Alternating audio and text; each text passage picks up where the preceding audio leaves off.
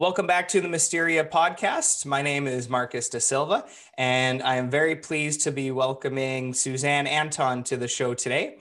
Suzanne's the former BC Attorney General and Minister of Justice, and in 2013, she was elected MLA to Vancouver and Fraserview. So it's fantastic to have a government official here today to talk about some issues.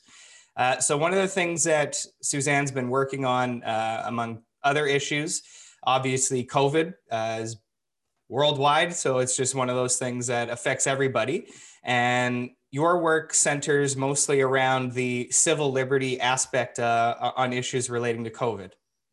That's correct. And by the way, former government person. I'm not there anymore, which actually may leave me even freer to comment. So yes, I've noticed that over the course of the last year and a half, I have myself become much more of a civil libertarian and very interested in the civil liberties of British Columbians and of people in other parts of the world, all over the world, as a matter of fact, in terms of the response to COVID. So we all have liberties and rights and freedoms. They're set out in the Canadian Charter of Rights and Freedoms. We have rights under the BC Human Rights Act. We just generally have liberties that we enjoy in our society. It's okay to breach those liberties. You can do that as long as the reason is justifiable. But if the reason is not justifiable, if there's no evidence, if the decisions are arbitrary or capricious, then they are not good decisions. So that's the piece of the COVID response I have been very interested in during this time of COVID. The one thing that really got me throughout, and this is internationally, but obviously we'll discuss it relating to where we are, which is British Columbia right now.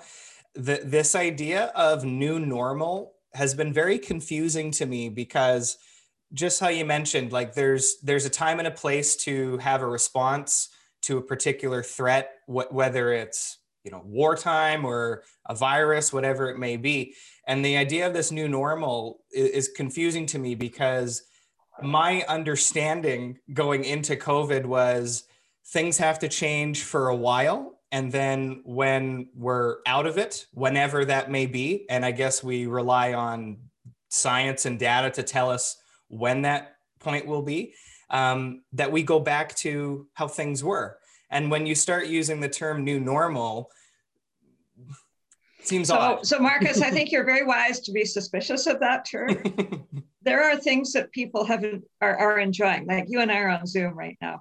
I'm very happy to think that I don't have to go downtown for every single meeting in my future. Zoom is a very easy way to carry on meetings, particularly if they're more casual, more meetings along the way, where you don't really need to be face-to-face, you just need to get something done. That's good. Those kinds of new normals are good. But the new normals where they actually impinge on people's liberties, I am not good with that. For instance, some people say, oh, we should mask forever. No, we shouldn't. we should just normalize living with COVID. As a matter of fact, I think the province of Alberta, which has just recently said, we're done, we're all done, we're just going to treat this as a normal disease like every other disease. We're just going to have to learn to live with it. I think that is the right response. Now, at the beginning of COVID, when nobody knew anything, it was a very alarming time. I'm forgiving of governments for things that they did right at the beginning because people just didn't know what they were dealing with.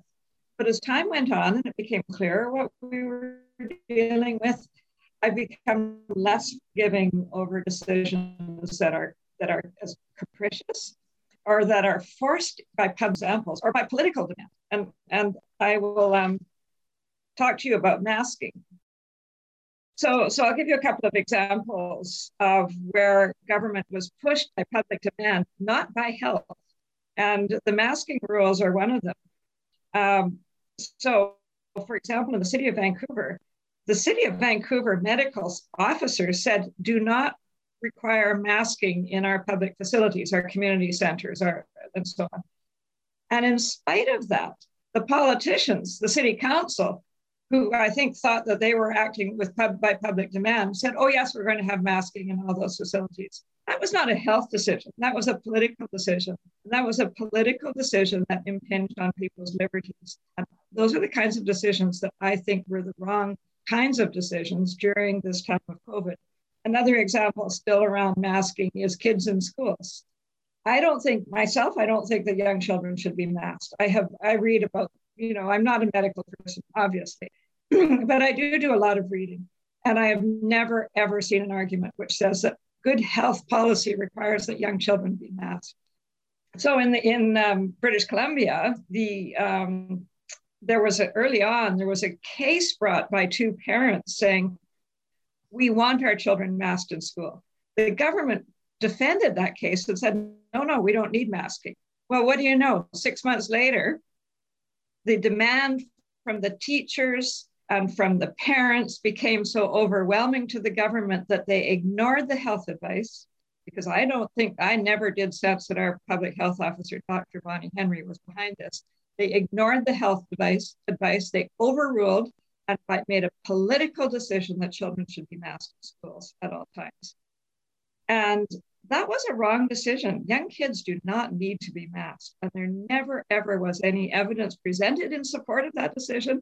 And I don't believe that the evidence actually exists in support of that decision. So that's kind of, that's majority rule, majority rights, but we don't allow the majority, to take over the individual rights of citizens. And it was wrong to do that. It's kind of a totalitarianism. It's a tyranny of the majority when you allow loud public opinion to take away people's rights. So those were the kinds of decisions. I can give you some other examples of things that were done during the time of COVID, which I believe were completely fundamentally wrong. I have a 5-year-old grandchild who's going to school in Toronto starting in a few weeks' time, and she will have to wear a mask. I think that that's dreadful, making 5-year-olds wear masks.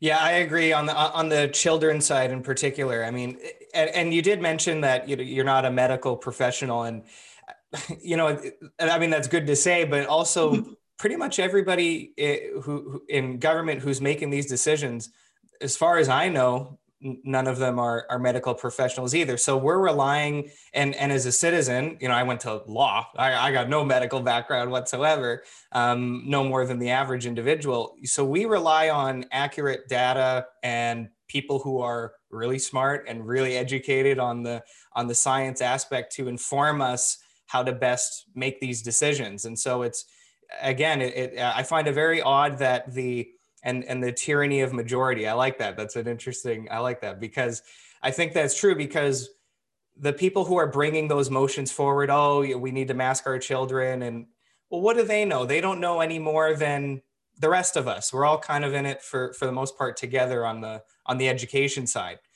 That's exactly right. And I believe, now I don't have inside knowledge of this, but I believe that they were ignoring the advice of their medical professionals.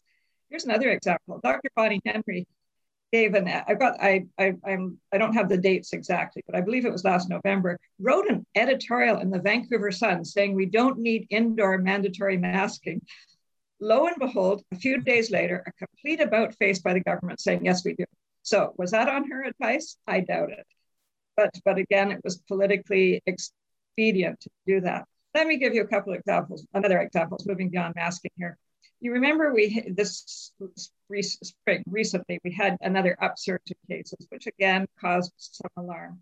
So there was this huge public demand to say nobody could travel. And you were going to get stopped if you drove east of Hope, you were going to get stopped on the highway and asked why you were there. You went over to Vancouver Island, you could be stopped and asked why you were there. That again, I don't believe that there was any health reason for stopping citizens of British Columbia from moving around British Columbia. And again, that was public demand. And I think it was completely wrong. There were lots of ways you could avoid it. And I certainly continue to travel myself. I always had a reason for going. But you shouldn't have to defend yourself for why you're traveling around the province. So again, I think that was another thing where the government overstepped what it should be doing. Yeah, as somebody who just returned, as we're talking, I got back from the UK about a week ago today, actually. And when it comes to international travel, my opinion has always kind of been that it's more of a privilege than a right. I mean, we can get, that conversation for a different day. Obviously, it's a blanket statement that I just made, but generally speaking, the idea of any type of international travel, because then you're dealing with other, foreign governments, and that's up to them to decide what they think is best for their own people, and that's fine. But certainly the idea of domestic travel, and particularly within your own province, it seems, how do you justify that? And there didn't seem to be really any justification for it other than just, this is what we're doing and let's just move on. It was political expediency, and political expediency is not a good reason to abridge people's rights. We have as citizens of British Columbia, we have a right to travel around British Columbia, and political expediency and the fact that there's a lot of loud voices saying you have to stop that is not a reason for stopping it. And government should not cave into that. I will say another thing about these kinds of restrictions. I'm very disappointed in the courts in their response. They have backed government every step of the way, even when there was no evidence and no good reason for it. I'll give you an example of that, and that's the freedom of religion aspect of the COVID decision-making, which was that the churches could not have in-person services.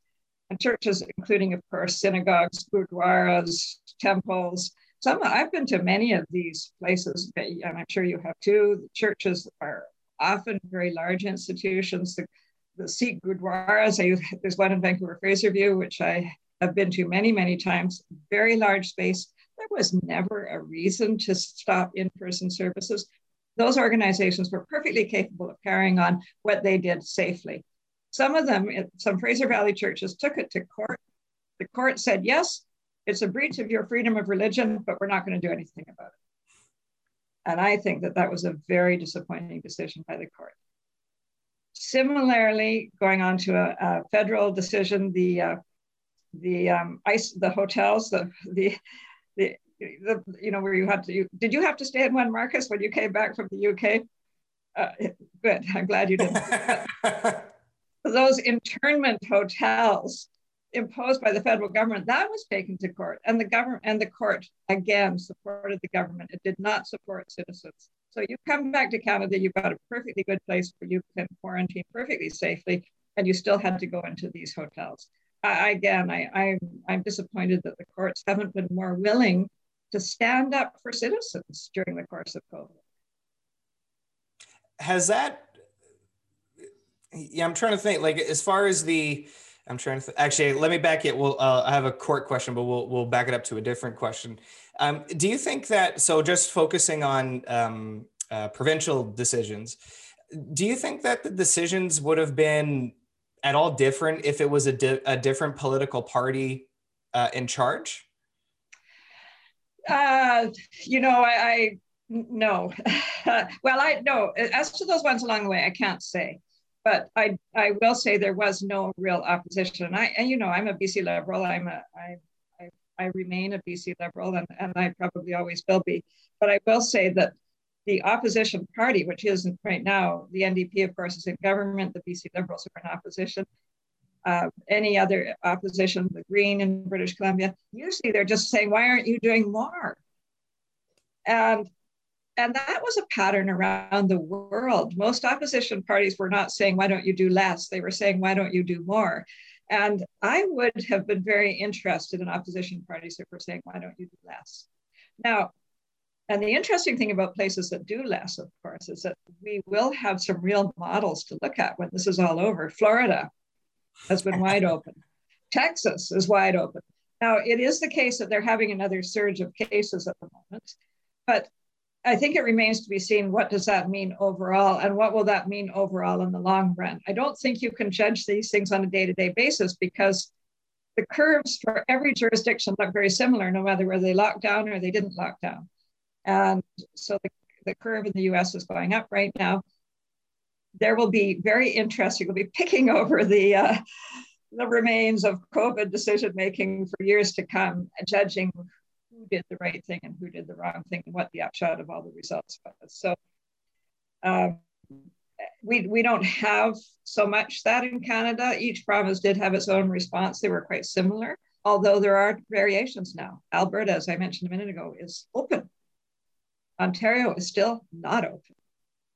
How will that turn out? Well, we will see. It remains to be seen. But I approve of the Alberta one, as you might suspect.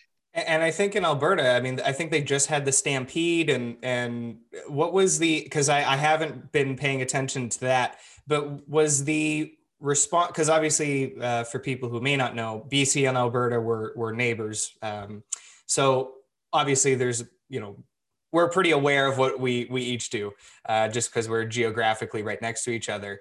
But what was the response in BC, if any, to what was going on in Alberta? I don't think that we worried too much one way or the other what Alberta was doing compared to what we were doing, except at the border. There were people that said Albertans should not come into British Columbia. And there were cases of Albertans being harassed if they came to BC. I would not have agreed with that and would not have approved of it. But I would say generally, looking over your shoulder to what the other one is doing, I wouldn't say that there has been a lot of that. Right. Yeah, I mean, so obviously when COVID started, I would have been halfway through my last year at university. And so amongst each other, we've had many conversations where historically and legally, when you look at depriving citizens of their civil liberties, whether justified or unjustified, that doesn't really matter in this context. Generally speaking, once you relinquish those, it is so much harder to get them back. And obviously in March, when we were having these discussions, we had no idea what the future was going to look like. And I think in some ways I'm surprised and saddening, it's sad that I'm unsurprised in other ways. But what's your opinion on the fact, like, moving forward, is the trend towards getting these back, or do you sort of see it as more kind of a lethargic and just, we'll just see what happens? I think governments themselves were taken by surprise at how far they could go.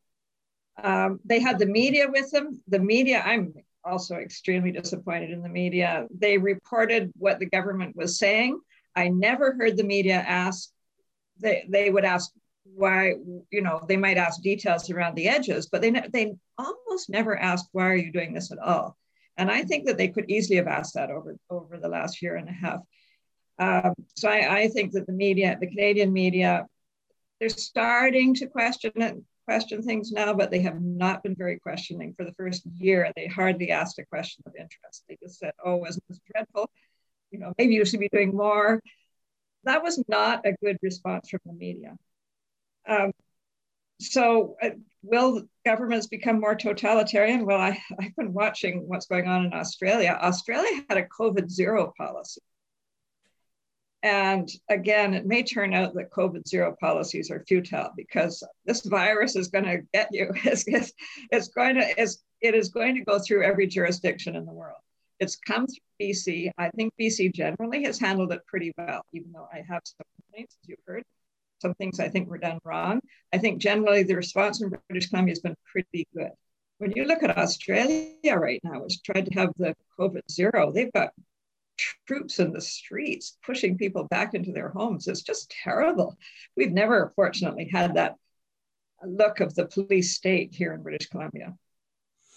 And why is the response happening in that way in Australia right now? Because I know obviously Australia, if anybody's ever watched like that border security TV show it's a pretty funny show. But it's funny, the running joke with Australia, they are very tough about who comes in and not so much who goes out, but letting people in. And they're very good about sort of keeping things on track in their own country. And they're an island too, so that helps as well. So I'm kind of surprised. Well, I'm very surprised that their reaction this late in the game is this really hardcore government involvement. They made a policy of COVID-0. I'm glad we did not go with that policy here in Canada and here in British Columbia, because it's not a realistic policy. And you see now when most of us are coming out of COVID, they're still in it very deep. because they're trying to keep every case of COVID out of the country. I think that in both in British Columbia and Alberta, which I've been commenting on, the idea is that there will be COVID. It will be with us. And now we just have to manage it. And that's a much healthier attitude than to doing what they're trying to do in Australia. Marcus, let me make one more comment about the civil liberties response. And that is the various human rights organizations and civil liberties organizations across the country. Again, I find, with some exceptions, which I'll mention, some of the response, like there's been a non-response from the Civil Liberties Organization, BC Civil Liberties Association, let me get the name out correctly. They've hardly had a thing to say in a year and a half. And the only thing that came up in the news that they said was when their executive director approved of burning down the churches. This is a different issue, of course, dreadful issue of the residential schools. The only time we heard from the Civil Liberties or BC Civil Liberties was when the executive director said, burn them all down. You know, where were they during COVID? Where were they? Why weren't they looking out for ordinary citizens? Why weren't they looking out for people who were, you know, working hard every day and having their liberties taken away? Why weren't they looking out? Why didn't they have something to say about the churches, that the fact that they couldn't do their in-person services? They had nothing to say. We have a human rights commissioner in British Columbia who, as far as I can tell, has been completely silent during the whole of COVID. Very disappointing organizations. They're paid, they get government sponsorship. The Human Rights Commissioner gets is a government position. The Civil Liberties Association gets funding, I believe, from government. They certainly get funding from the Law Society and the Law Foundation. So those organizations should have been speaking up on behalf of ordinary citizens. The Canadian Civil Liberties Association, run out of Toronto, did speak up, and they brought some cases, and I really admire the work that they have done. And then there are some independent societies, both out of Calgary, interestingly enough. The Justice Centre for Constitutional Freedoms and the Canadian Constitutional Foundation both spoke up for citizens and continue to speak up for citizens. But the government-sponsored organizations have been silent, and I find their silence very, very disappointing.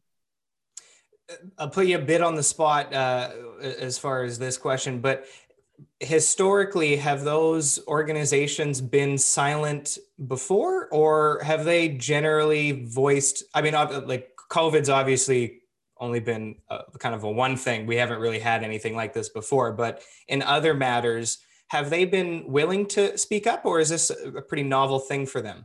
Well, they speak up on over policing, for instance. They'll speak up on things like that.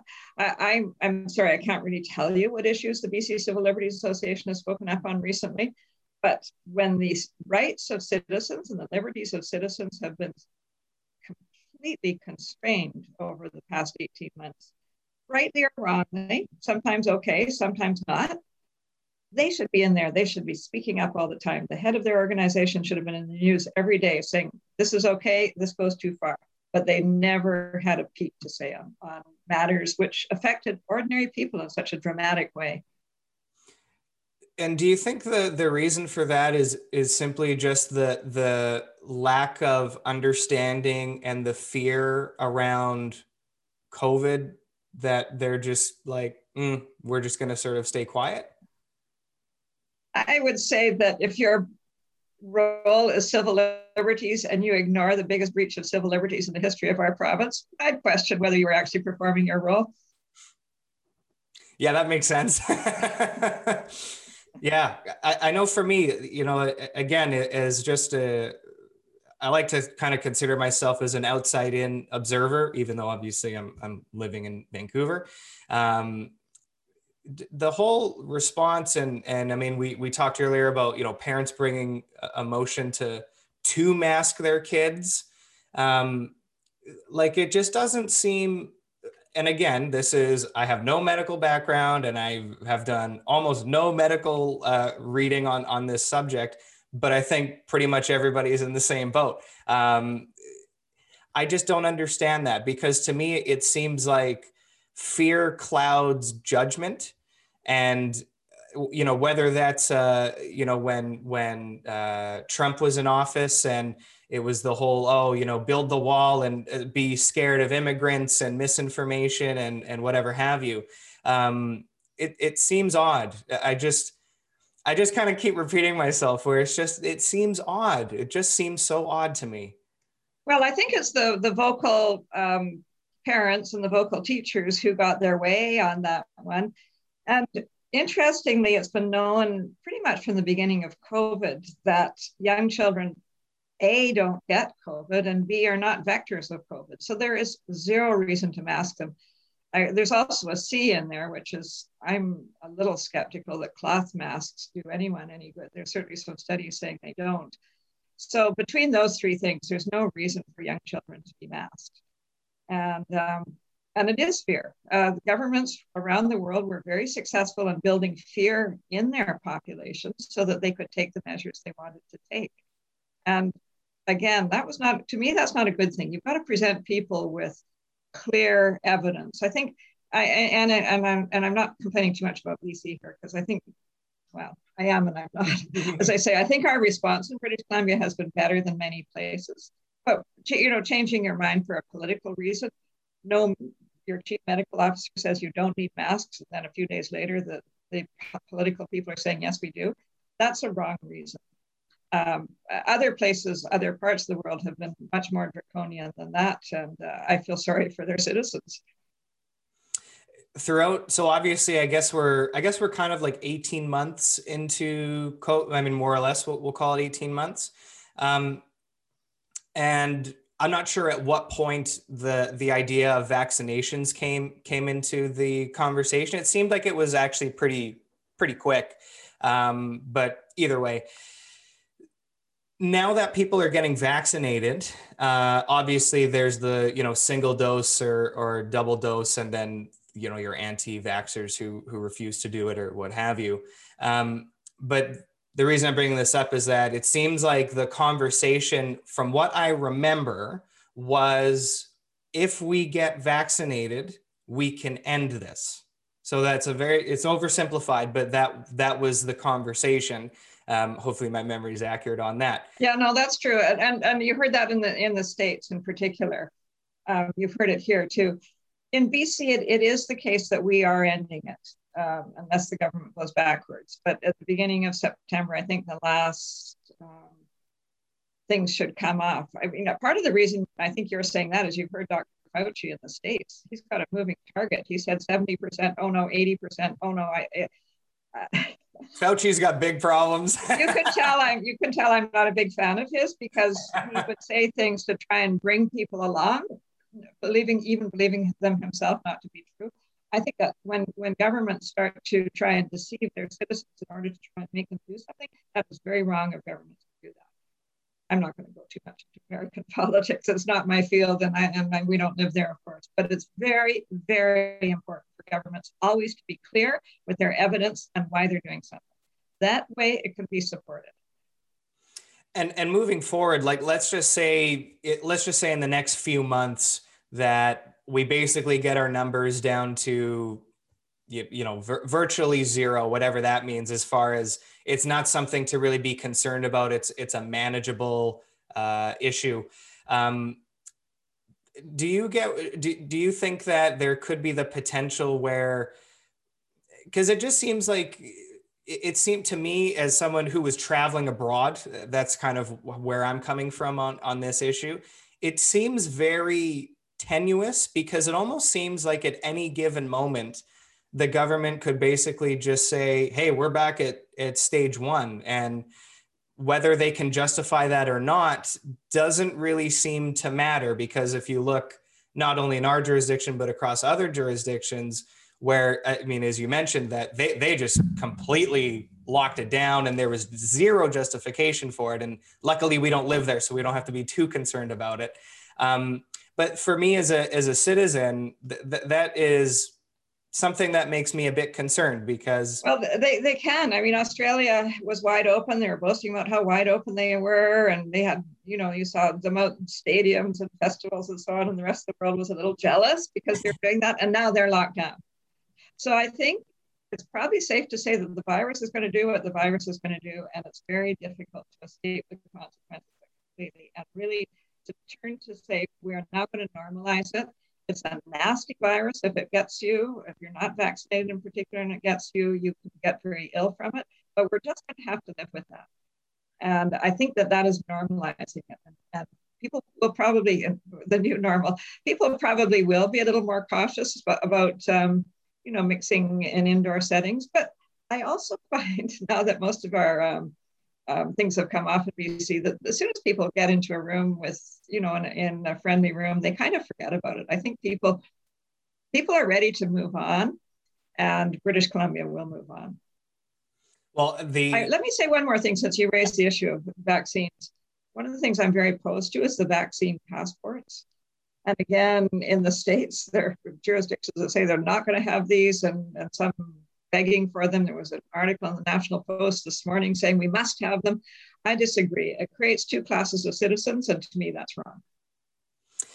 Yeah, I would say that so obviously, because I was traveling abroad, I had to get my second dose. Well, I didn't have to, but I did because I figured I got to cover my own rear end on that issue.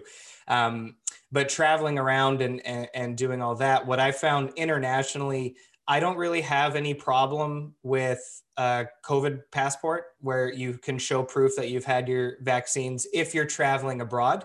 I don't really have much of an issue with that, just because depending on which countries you're going to, there's different issues that will come up, and we'll ignore those for today.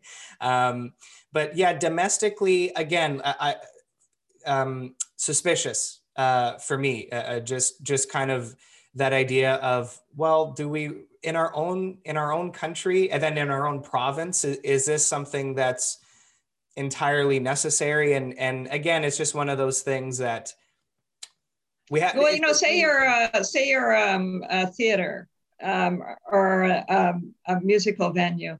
Are you going to tell people that they can't come in if they're not vaccinated? Like, that would really, or that you can't prove that you're vaccinated. I think that would be wrong. Because some people won't be, kids won't be, some people haven't got it. There's reasons why people haven't been vaccinated, but maybe good reasons. I think it would be very undemocratic, un-British Columbian to start requiring proof of vaccines. As you say, if you travel internationally, it's up to other countries. We don't have any control about what other countries do, but we can control what we do here in British Columbia. And particularly if the setting is non-defined. So are we talking, you go to a Canucks game where there's 18,000 people, do you need a COVID passport for there? What if you're going to a movie theater where there's maybe 100, or a university class where you have 300? Yeah, exactly. I don't think the universities, by the way, should be requiring it either. Their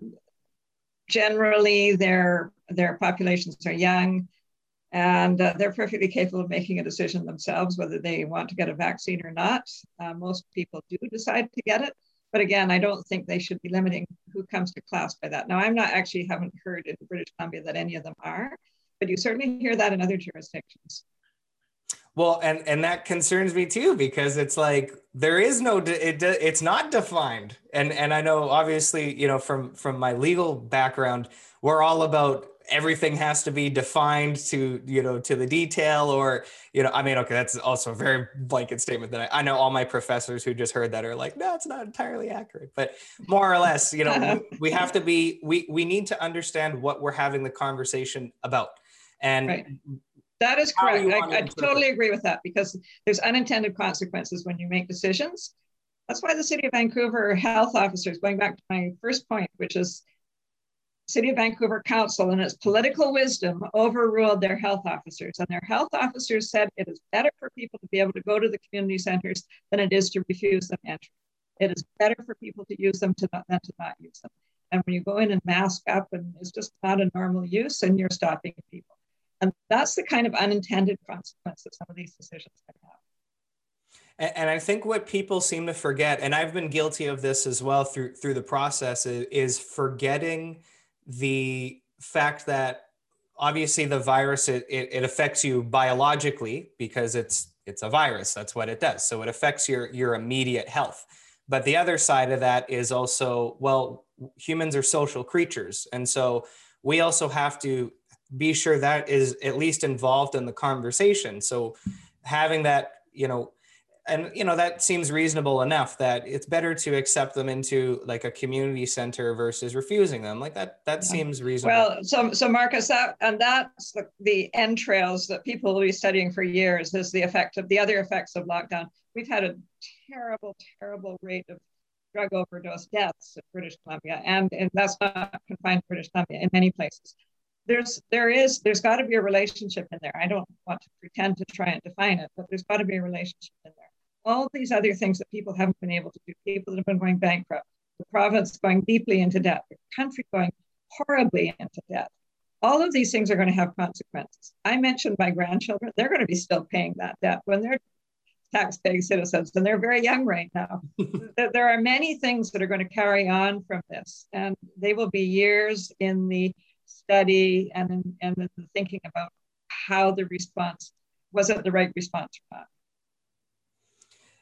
We have about, we got about 3-4 minutes left for today. I know today was a fast and furious episode. I always joke how they always seem to fly by for me, but particularly this one, we were going fast and furious through this one. But just in conclusion, moving forward, and I guess we can sort of stick with the British Columbian perspective on this one, but what is it that we should be looking out for, or what should we be doing because at the end of the day, I think we all roughly want the same thing, which is that we want what's best for our own people. However you want to say that, We should all be guardians of our own liberty. And we all have a role to play. Governments have a role to play in not acting like totalitarian governments and going with the tyranny of the majority. They must listen to their health officers and take good advice. Now, at the end of the day, a lot of these decisions are in fact political decisions, but they have a responsibility to not go too far. Media has a responsibility, which is to poke at things and ask questions. Lawyers like you, sort of the professional classes, they have a responsibility to help people understand what's going on, to be questioning, not to be sitting in their home saying, keep us locked down for longer, which you have heard people say. I just do not agree with that at all, because then there's all kinds of people out there who are bringing food to those and delivering groceries to people who are comfortably locked down. And those people are often forgotten. We all have a duty to pay attention to our liberties and to require that our liberties are respected. Because if you don't do that, you go down a very bad road for society. Yeah. I don't want that for our province. I feel Canada's a great place, British Columbia is a great place, but we have allowed ourselves to be pulled into a real constraint on our liberties. So it's very important, as you said earlier, the new normal. The new normal has to be going back to the old normal in terms of civil liberties of British Columbians, and we all need to stand up for that so that we are able to stay the great province that we are right now. I'm not sure who said it, but I heard this quite a few years ago, and it must have been in a podcast somewhere, but question the premise. Now, if it turns out that the answer that you come up with is fine, great, but at least question the premise. Think critically and just do your part to at least engage in the conversation and just think for yourself and do it. And don't forget that science means questioning. There is no such thing as settled science. You are always questioning. You always have to question. If you're wondering about something, follow up on it, do some research, ask people who know, but always ask questions. Well, you heard it here first, folks. Question the premise and do your part. I like it. So I think that's pretty much our time for today. But thank you so much. It was great to meet you and great to have this discussion with you. And hopefully we can have another one of these in the future. Okay, Marcus. Well, good job.